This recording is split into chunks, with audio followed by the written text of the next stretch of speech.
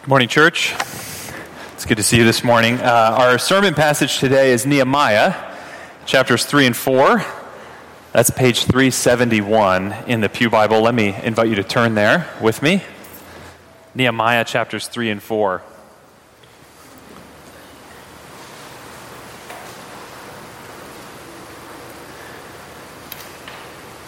Now, to set the stage for our text, I want to begin by reading the end of actually Nehemiah chapter 2, verses 17 through 20. So let me read verses 17 through 20 of chapter 2 for us, and then I'll pray, and then we'll dive in.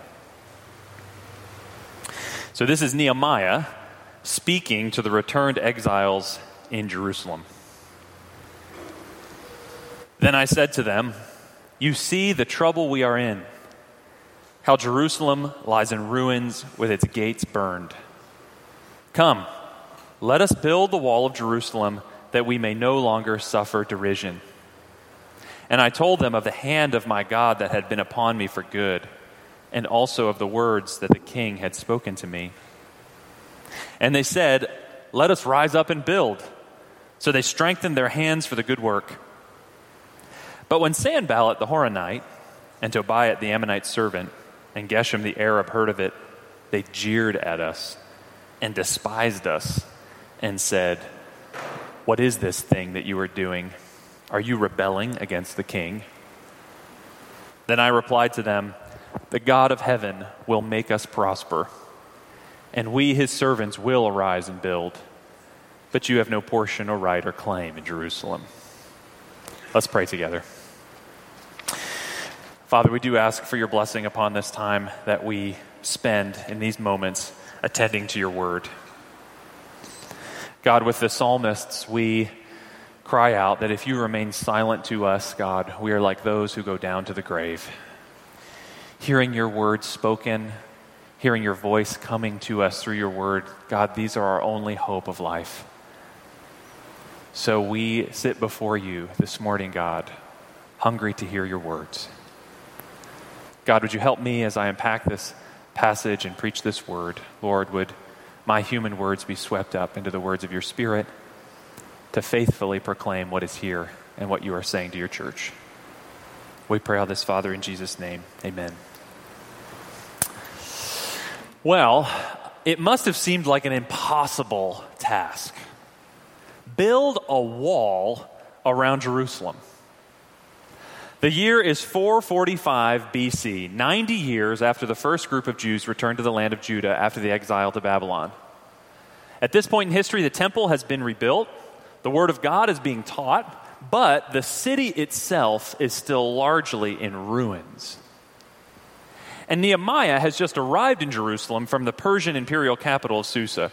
And he's gathered together the people, and he's told them of his plan to restore the dignity of the city and rebuild its walls. Now, this was a huge task, It was roughly 2,300 meters around the city. That's about the length of 250 football fields. How many football fields would you take up if this was the project before us? We'd each have to take about 100 yards, each of us, build a wall. And what was left of the original wall was nothing but charred remains and rubble, which was utterly unusable for the reconstruction. But it wasn't just a huge task, it was a despised task. The surrounding people, their neighbors, hear about it, and they ridicule them. They despise them.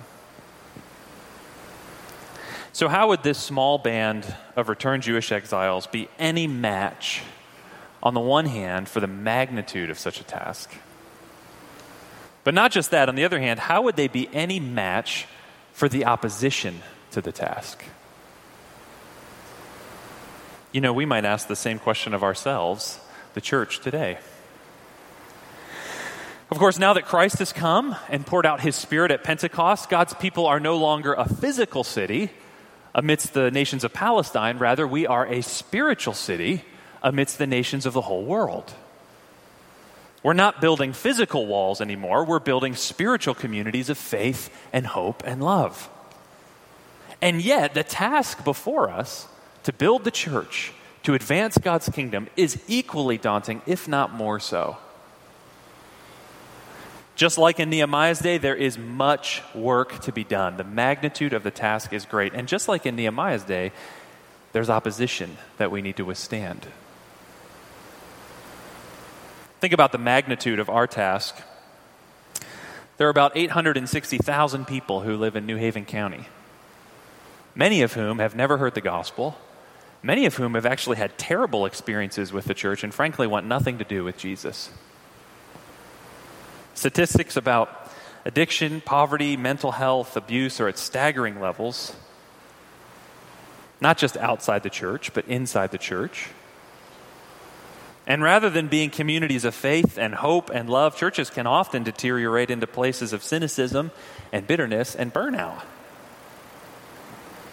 The task of building up the church and advancing God's kingdom is staggering. The magnitude of the task before us is great. But think about the opposition to the task as well. Christianity is often ridiculed as sort of an outdated, antiquated thing, isn't it? Too old, too prescriptive, too narrow to be of any real use. Besides, some think, haven't we tried it already? What makes us think it's going to work now? What good has it done? But the opposition isn't just ridicule or unbelief from the world. We also have to contend with our own sinful natures, don't we? Our selfish pride that wants to be made much of. Our sinful desires that want to gratify ourselves rather than glorify God. Our self-justifying spirits that would rather fester over a wrong than overlook an offense. Oftentimes the enemy is ourselves, isn't it? But if that's not opposition enough from the world and from our own sinful natures, there's also the one that Jesus calls the accuser. A spiritual enemy whose main weapon is the lie. The lie that God is neither good enough nor powerful enough to make any difference. The lie that we don't need a Savior. The lie that even if there was a Savior, God couldn't possibly love someone like me and want to save me. And so it's easy, isn't it, to grow discouraged as a church. When we see the magnitude of the task, when we see the opposition to the task, it's easy to get discouraged and it's easy to grow afraid. But what Nehemiah chapters 3 and 4 show us is hope. God has made a way for us to meet both the magnitude of the task and the opposition to the task. We see the magnitude of the task being faced in chapter 3 and the opposition in chapter 4. So first, let's think about the magnitude. In chapter 3, to sum it up, we see the magnitude of the church's task is no match for a ministry-minded membership. The magnitude of the church's task is no match for a ministry-minded membership. Now, at first glance, chapter 3 just looks like a long list of obscure names and places around Jerusalem, right? Look down there. You're like, man, I'm glad he's not going to read that whole chapter. And I'd be making up how to pronounce about half of those names. True confessions. But actually, as we take a breath and glance over that chapter, what it is, it's actually a description of the work and the workers who took up the daunting task of rebuilding the walls. It's quite a heroic and courageous list. The description of the work begins in the north end of the city at what's called the Sheep Gate in verse 1. And then we're going to move kind of counterclockwise around the city's perimeter, naming the various gates and landmarks along the way. And the gates of the city become the sort of major landmarks that divide up the work. From the Sheep Gate in verse 1, you see that there, we go west to the Fish Gate in verse 3, slightly south to the Gate of Yeshana in verse 6. Then from there we take a steep turn south down to the Valley Gate in 13 until we reach the southernmost part of the city, what's called the Dung Gate in verse 14. Okay, you had to really feel for the guys who were building the dung gate, right? Not the most glamorous job. But there you go. They drew the short sticks. They had to build the dung gate. But anyway, keep going. From there, the wall shoots north again, up to the fountain gate, the water gate, the horse gate in verse 28, the east gate, the mustard gate, until back to the northernmost part of the city where the work began at the sheep gate in verse 32, right near the temple in the northernmost part of the city. Probably named the sheep gate because that's where the sacrifices were brought into the city for worship at the temple. And so we see that the people actually tackle the whole project at once, every member of the community finding their place, doing their part, joining in the great work. And the priests in verse 1, they consecrated. They set it apart. Not just the sheep gate, but by relationship, the whole task. They consecrated, they set it apart as devoted to the Lord. Now, it's hard not to think here, as we see the community taking up this project together, it's hard not to think here of the description of the church in the New Testament, isn't it? Think of what Paul has to say in Ephesians chapter 4. Speaking of the church, he says, and we heard this earlier, speaking the truth in love, we are to grow up in every way into him who is the head, into Christ, from whom the whole body, joined and held together by every joint with which it is equipped, when each part is working properly, makes the body grow so that it builds itself up in love. When each part is working properly, the body grows, building itself up in love. You see, in the body of Christ, our membership means ministry. A call to serve and love and to find your place in this great work of building the spiritual city of God. Let me make a couple observations from Nehemiah chapter 3 about this every member ministry. First, what we see here is that the workers on the wall come from all the social levels of the community. If you scan throughout this chapter, you'll come across priests, Levites, temple servants, civic rulers, craftsmen, merchants, men and women. No one is excluded from the work. Everyone finds their place. Now, I think there's a twofold lesson for us there. On the one hand, don't think that there's no place for you in the work of the church, in the work of the kingdom. You may not think that you have much to contribute. But friend, Jesus made you a part of his body, a part of his city for a reason. There are no accidents.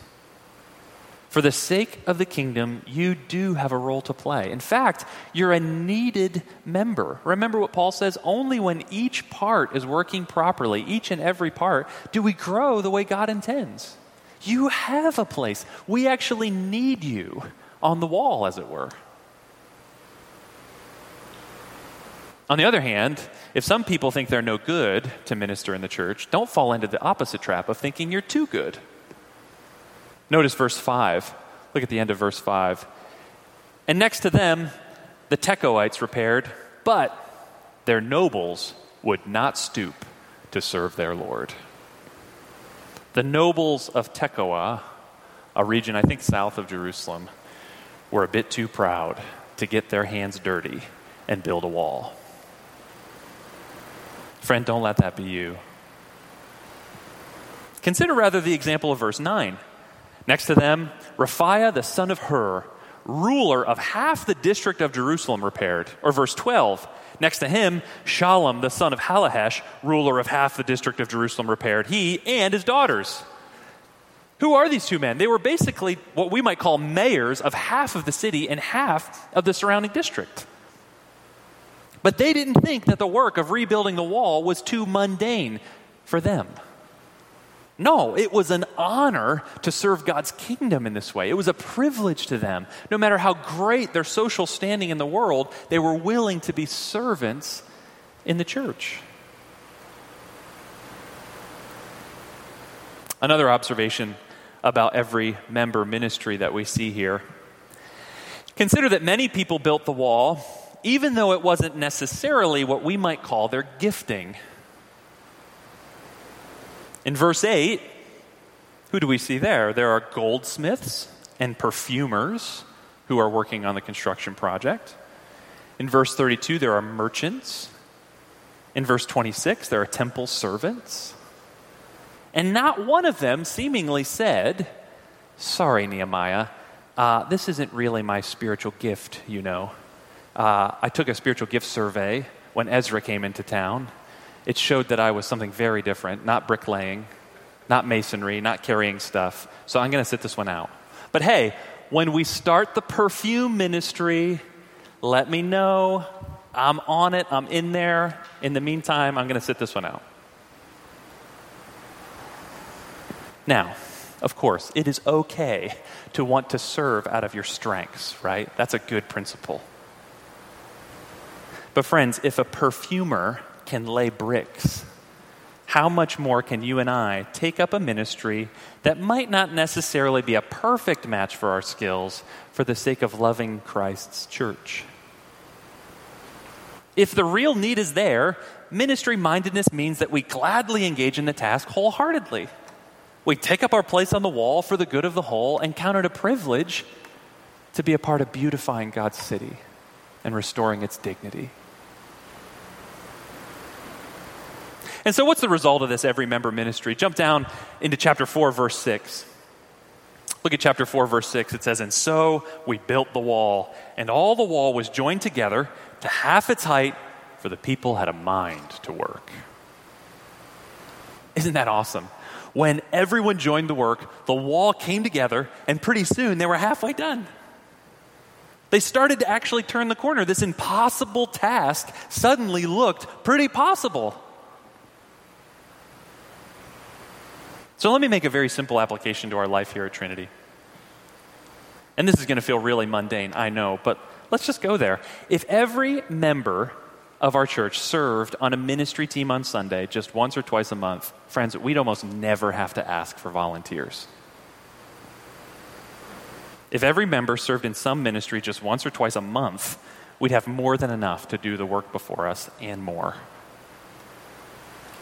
Now, I know we don't do a lot of volunteer asking at Trinity, but imagine that. Think of how much encouraging, life-giving energy would be released in our midst if we loved one another in just that simple way, to serve in some ministry just once or twice a month around here.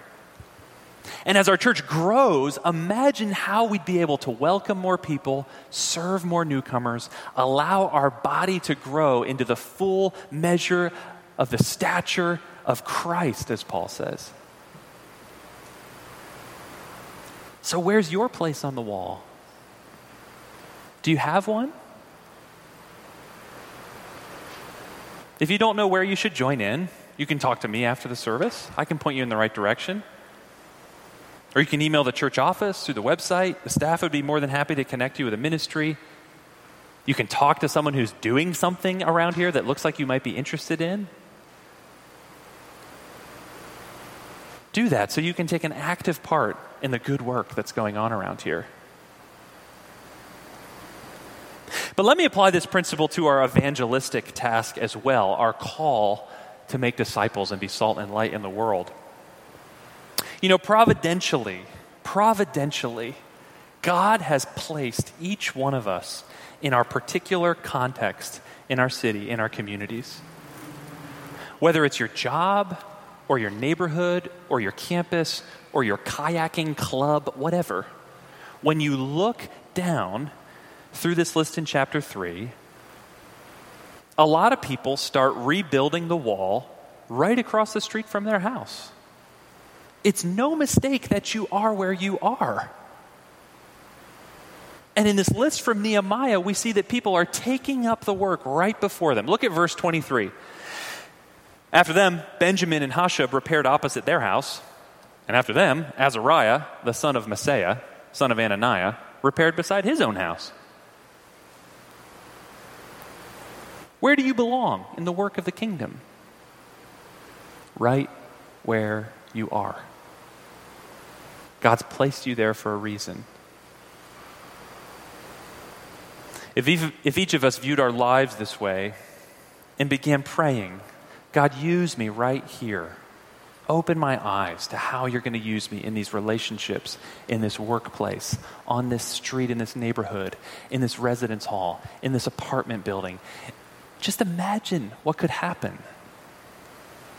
Yes, the task would still be great, but it would not be impossible. The wall would start to come together. People will come to know Christ, and the kingdom will advance. How can we be so sure? I'm speaking pretty confidently, aren't I? Friends, as we heard this morning in Sunday school, it's not because I have a lot of faith in humanity. It's because I have a lot of faith in the Lord. Isn't this the message of Christianity? That God loved a fallen world so much that he gave his only Son to die on a cross for our sins, to rise again on the third day, to ascend in glory to the Father, and to pour out his Spirit so that he might draw men and women to himself from every tribe, every tongue, every culture, every city, so that he might reconcile us to God and one another. Did Christ die on the cross? Did he rise again? If yes, then our mission cannot fail. And he's inviting all of us to join in the work, to take your place on the wall and see the city come alive again.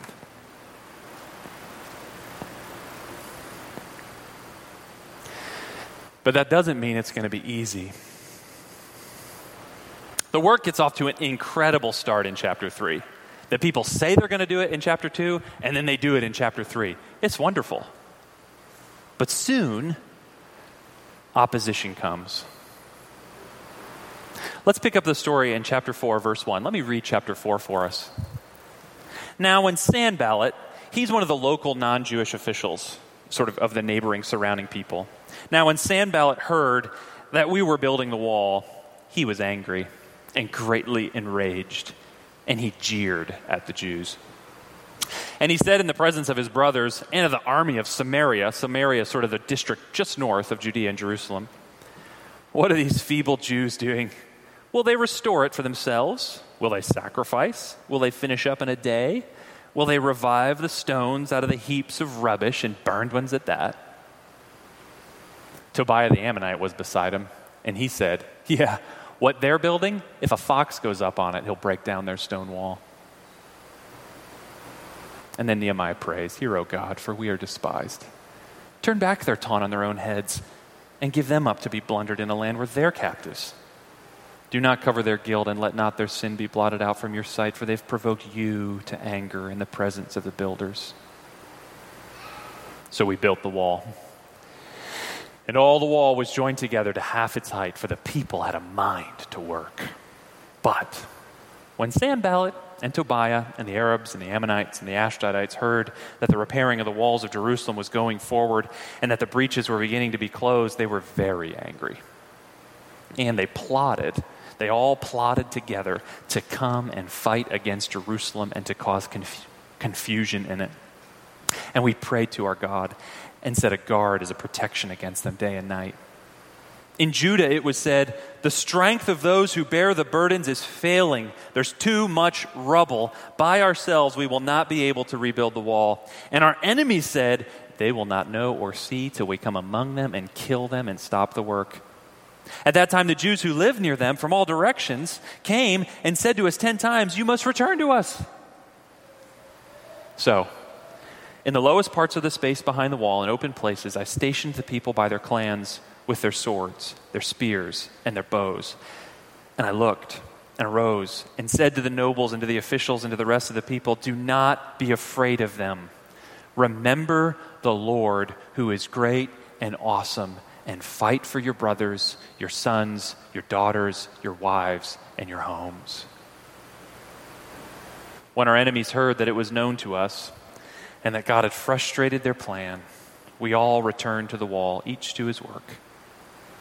From that day on, half of my servants worked on construction, and half held the spears, shields, bows, and coats of mail. And the leaders stood behind the whole house of Judah who were building the wall. Those who carried burdens were loaded in such a way that each labored on the work with one hand and held his weapon with the other. And each of the builders had his sword strapped at his side while he built. The man who sounded the trumpet was beside me, and I said to the nobles and to the officials and to the rest of the people, The work is great and widely spread, and we are separated on the wall far from one another. In the place where you hear the sound of the trumpet, rally to us there. Our God will fight for us." So we labored at the work, and half of them held the spears, from the break of dawn until the stars came out. I also said to the people at that time, "Let every man and his servant pass the night within Jerusalem, that they may be a guard for us by night and may labor by day." So neither I, nor my brothers, nor my servants, nor the men of the guard who followed me, none of us took off our clothes. Each kept his weapon at his right hand. So what do we see? By the end of chapter 4, this construction site around Jerusalem has turned into a battleground.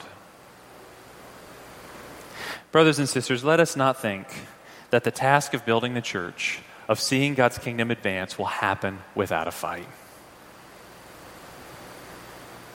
In this chapter, notice how the taunts of verses 1 and 3 become threats in verses 7 and 8.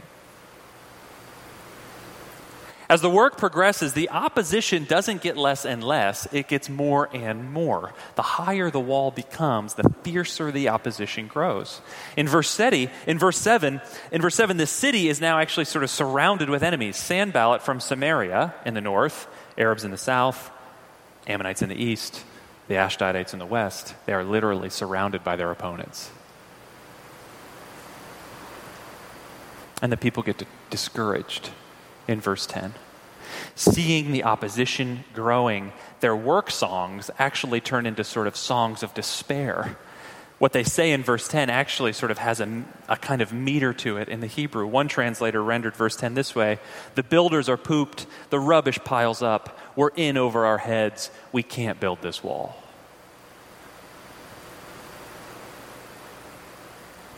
And yet by the end of the chapter, the discouragement and fear of verse 10 has given way to renewed energy and courage to work in verse 21, from the break of dawn until the stars come out.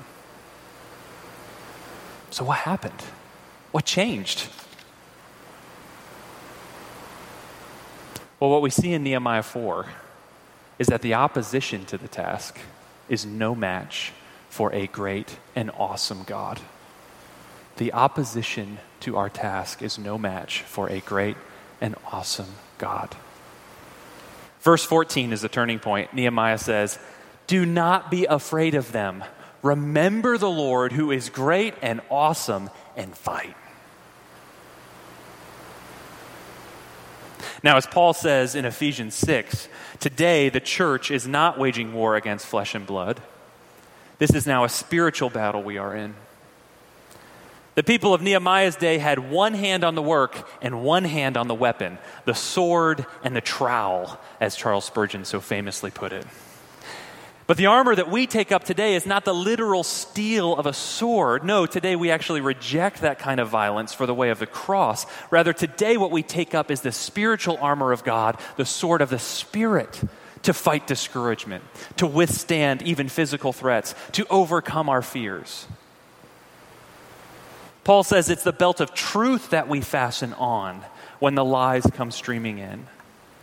And it's a breastplate of righteousness that we put on when the accuser says we're not worthy of God's acceptance and God's people.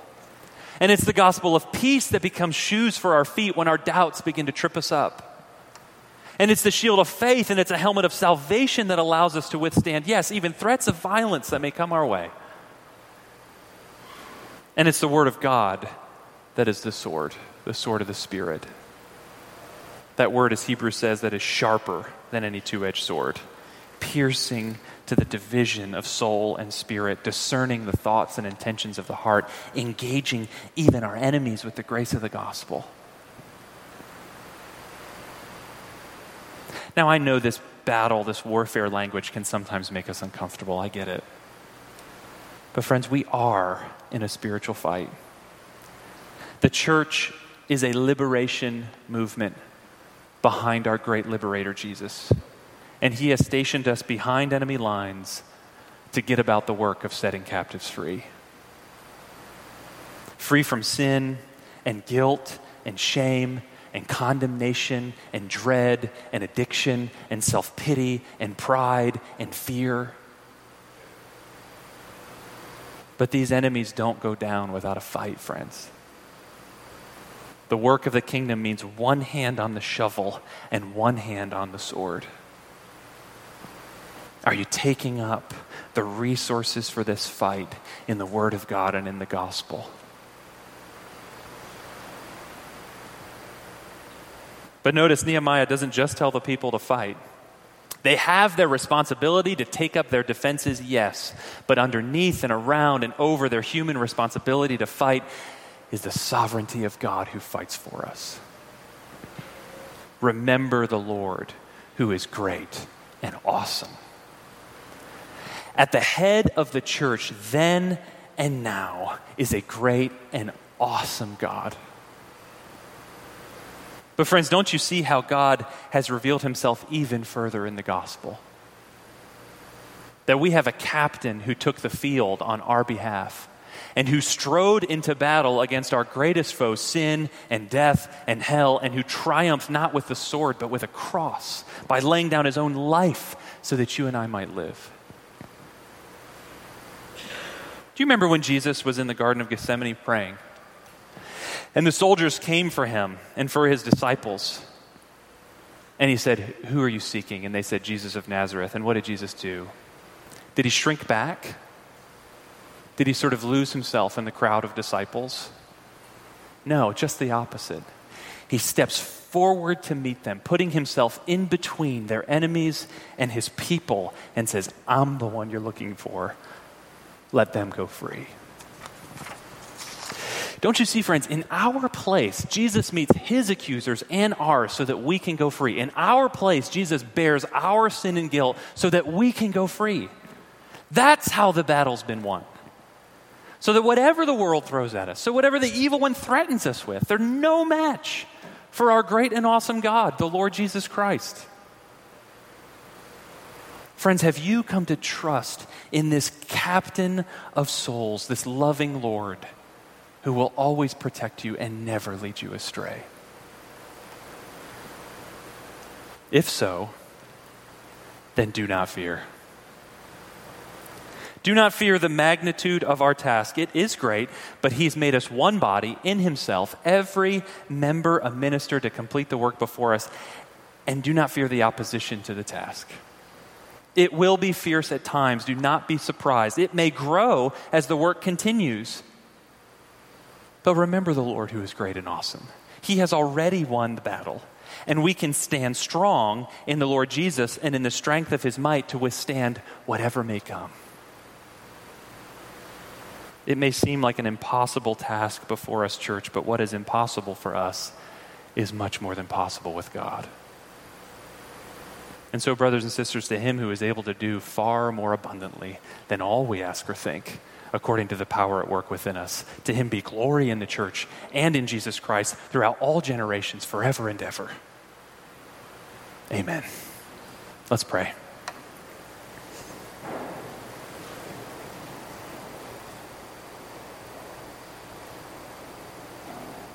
Father, we pray that you would send out your Spirit upon us now. Cause the seed of your word to take deep root in the soil of our hearts. God, we know that as soon as we step out those doors, there's going to be birds that want to snatch this seed away. There are going to be cares and concerns that want to choke it out. There's going to be rocky soil that wants it to just stay shallow. But God, would you do a sovereign work and bury this word deep in our hearts and change us from the inside out? Clothe us with your gospel, we pray, Lord Jesus, as we go out into the world today. Lord, help us not to fear or grow discouraged when the task seems big and the opposition seems great.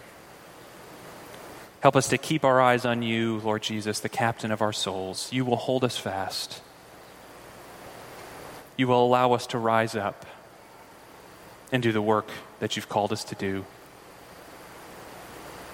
Oh God, help us to keep in step with your Spirit as we do so. In Jesus' name we pray, Father. Amen. Well, friends, in response, let's stand and we're going to sing a song, O Church Arise, which is about taking up the armor of God for this spiritual calling that he's given us as a church. So let's sing this song together.